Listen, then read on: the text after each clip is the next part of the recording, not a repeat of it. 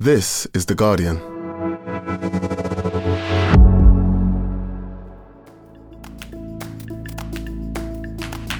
Today, why is the ghost of Margaret Thatcher haunting the Conservative leadership contest?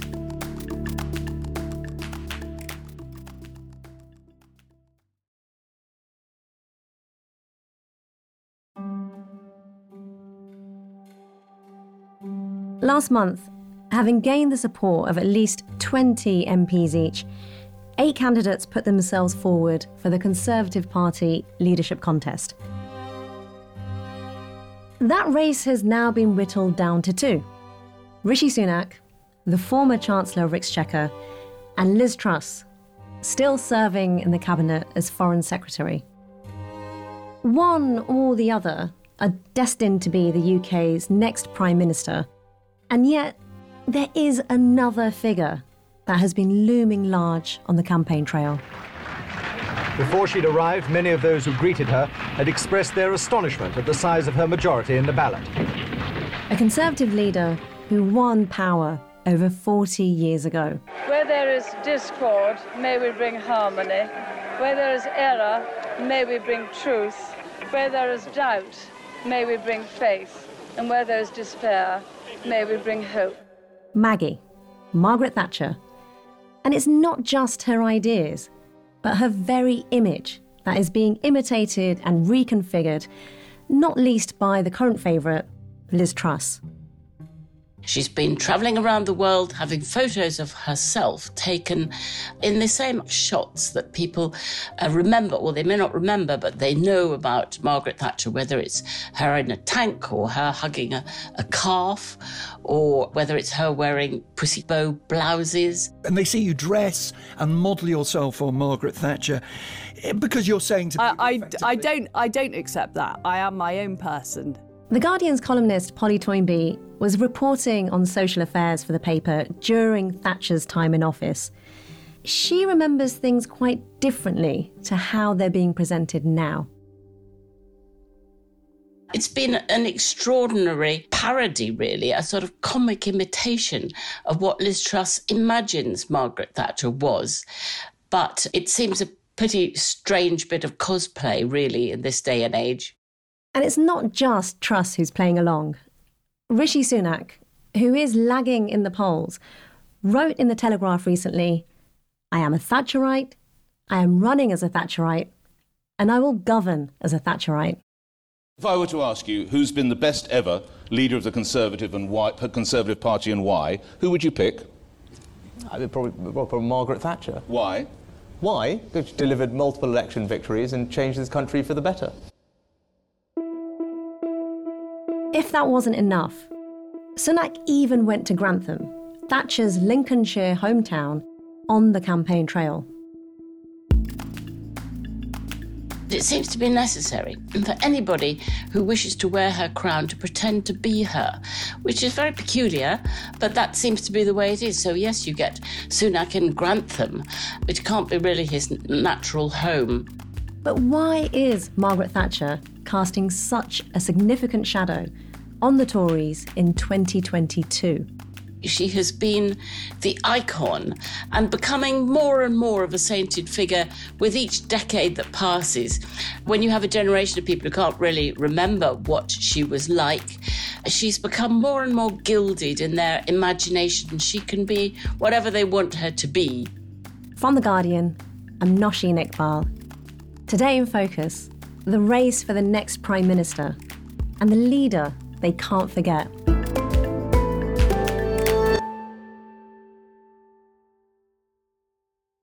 Polly, Sunak was 10 when Thatcher left power and Truss was a bit older at 15 and then, as we know, apparently a Liberal Democrat. Does it strike you as a bit odd that they're both so obsessed with this game of playing Margaret Thatcher? It's very peculiar indeed, but the Tory party does have its saint, its icon, its wonderful golden figure, a memory that's quite false and not shared by large numbers of people in the country. You'll find an awful lot of people around the country who still spit at her name and regard her as the woman who cut so many valuable things and who was very callous in her attitudes towards public services, in her attitudes towards all sorts of state services. So it's not necessarily a very good look for winning the country's votes, but it is, of course, a very good look for winning Tory party members. Before we get on to Thatcher in government, let's talk about her as a person. What do you remember of her? I met Margaret Thatcher quite a few times. Particularly memorable was when I was social affairs editor at the BBC, and all of the editors, the Director General, all of the heads of news were assembled to have lunch with Margaret Thatcher. And they were shaking like leaves. They were terrified of her. And she walked into the room and everybody was expecting her to swing her handbag because, Tories always hate the BBC. And she was frightening. She was commanding. But one also has to remember she was also very charming. She knew how to charm anybody, even people who were not her natural friends. And one should remember that about her.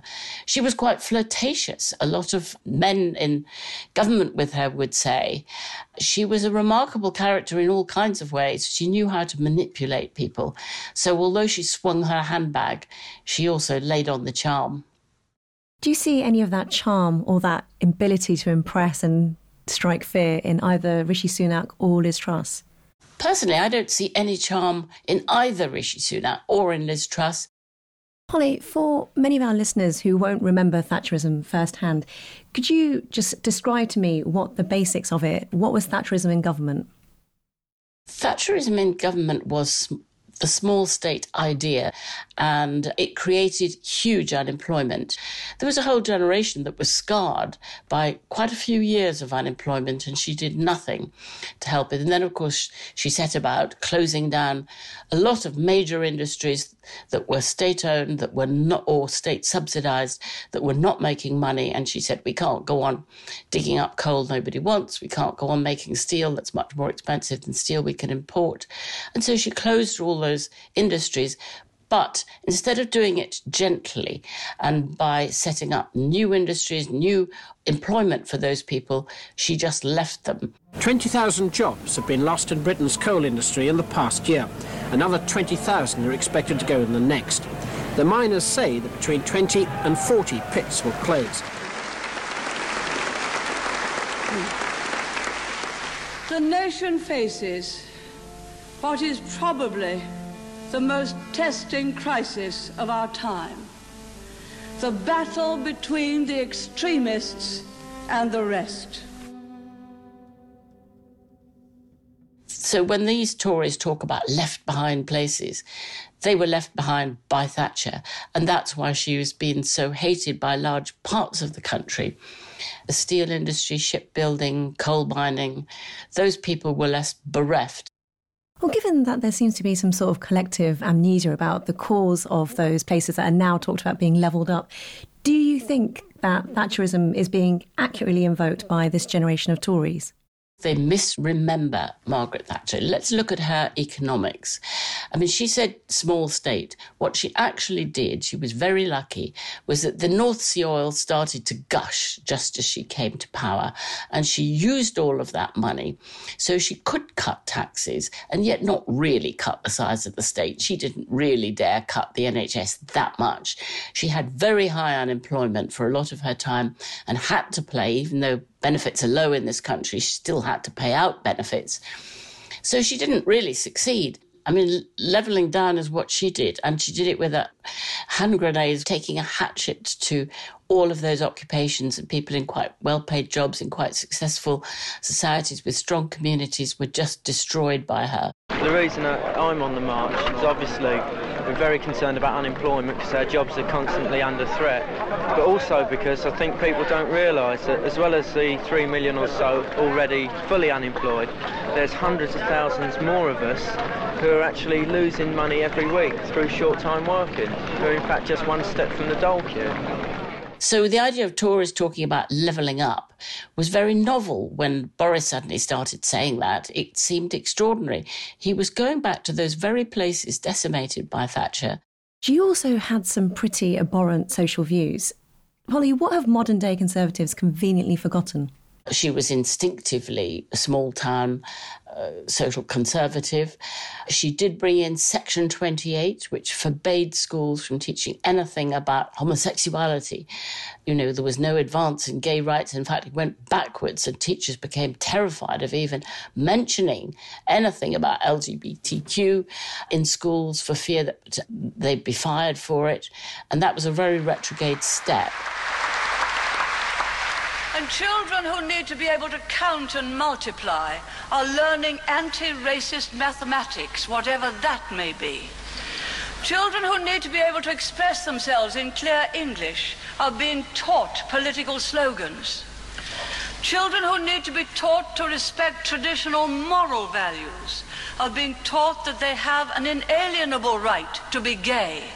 Otherwise, she was much more interested in economics than she ever was in social conservatism. Polly, you reported on Thatcher's Britain. How do you remember it? I remember Thatcher's Britain as a very brutal place where terrible things were happening to what had been very solid communities. And so there was a lot to report on in terms of the social devastation to the country at that time. And that's why, to a lot of people, it seems inconceivable that Margaret Thatcher can be hallowed in the way that she is.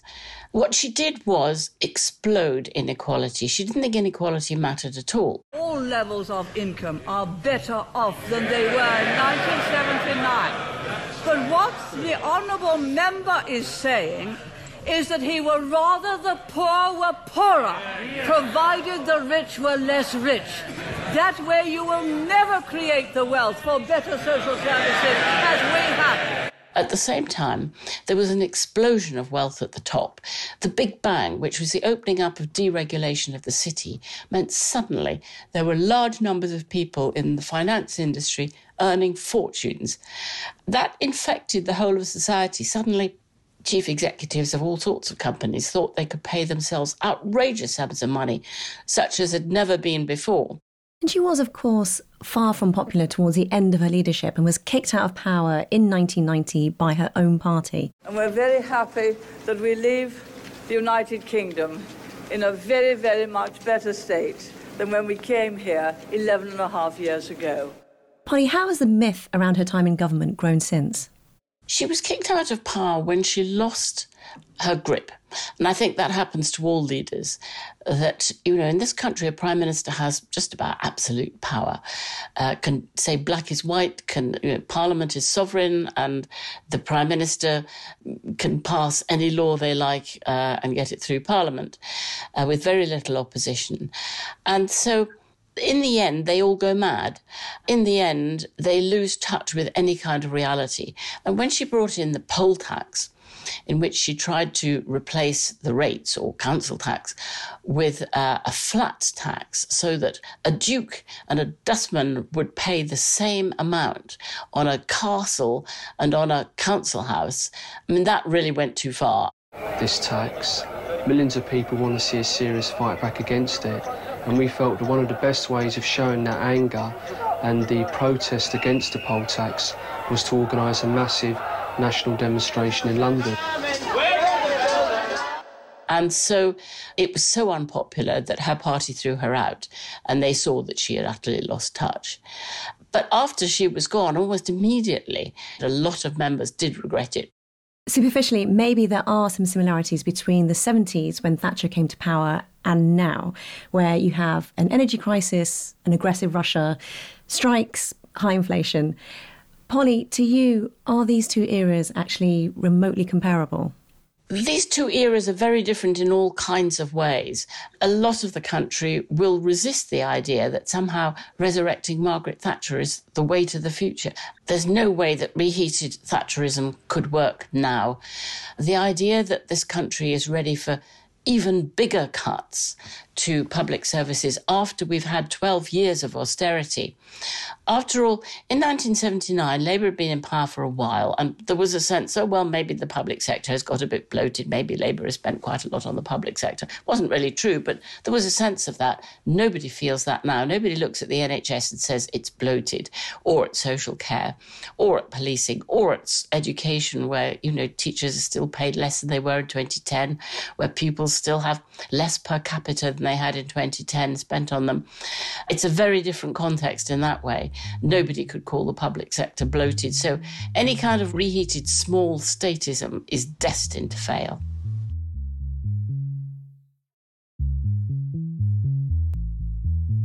Coming up, what does it say about the Conservative Party that they just can't let go of the past?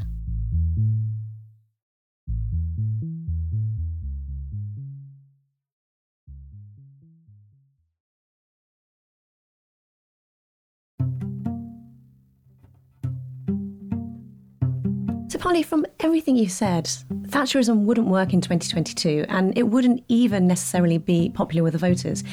So looking at this campaign for leadership, why is she being brought back from the dead? We have such a peculiar electoral system where this tiny group of Conservative members who are, to be a member of a political party is an odd thing anyway, because very few people join political parties, are selecting our next Prime Minister. And so it forces the candidates to turn sharply right, because anyone who belongs to a political party is by definition far more ideological, whether it's Labour or Tory. And so they're having to appeal in a very right-wing way, which will be really rebarbative to large numbers of voters. So coming into power, say it's Liz Truss, she will have to pivot back towards the centre, but her party won't allow her. Boris Johnson famously had a different political hero, and he even wrote a book about his, Winston Churchill. How much of the Thatcher revivalism now is a reaction against Johnson's own premiership?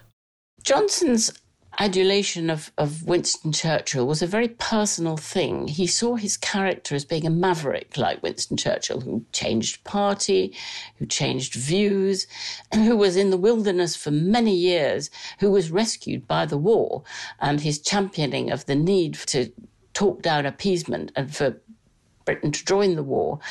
It's a very different kind of role model, but it's one the Conservatives recognise and like. But he very deliberately avoided Thatcher. He said, it's the end of austerity. Of course it wasn't. He said he was going to level up, and of course he didn't.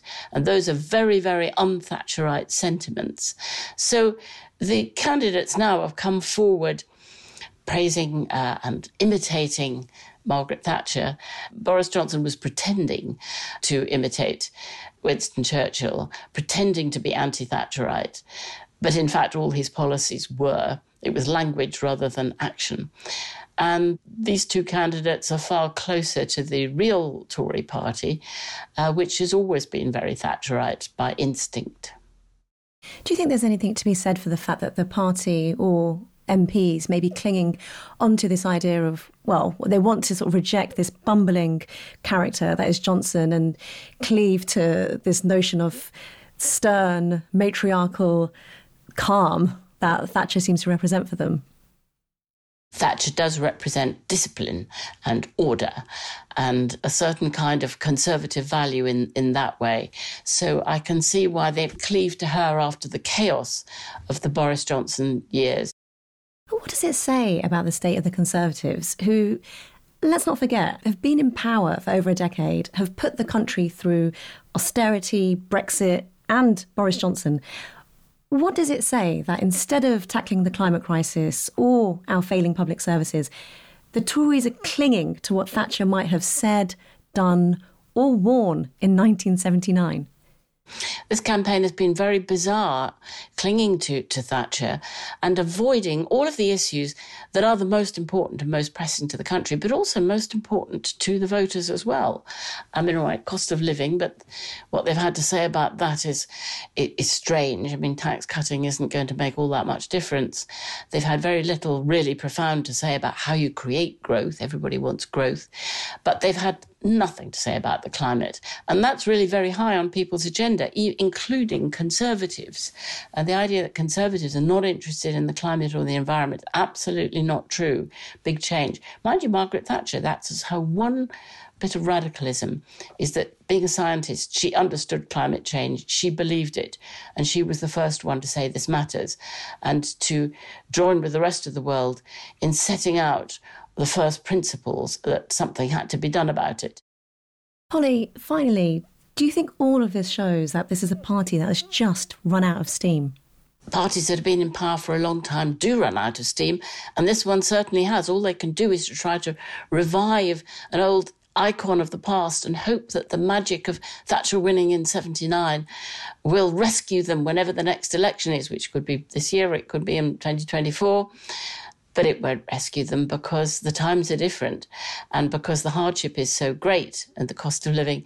And there is a sense this government has been responsible for serious maladministration in all kinds of ways. I think they're doomed. And I think the fact that they have to cling to their great success story of 1979 shows how out of touch they are. Polly, thank you so much. Thank you. That was Polly Toynbee. You can catch up with her columns and follow all the latest developments of the Conservative Leadership Contest at theguardian.com. And that is it for today. This episode was produced by Joe Glanville. Sound design is by Axel Kakoutié. The executive producers are Sammy Kent and Elizabeth Cassin. We'll be back tomorrow.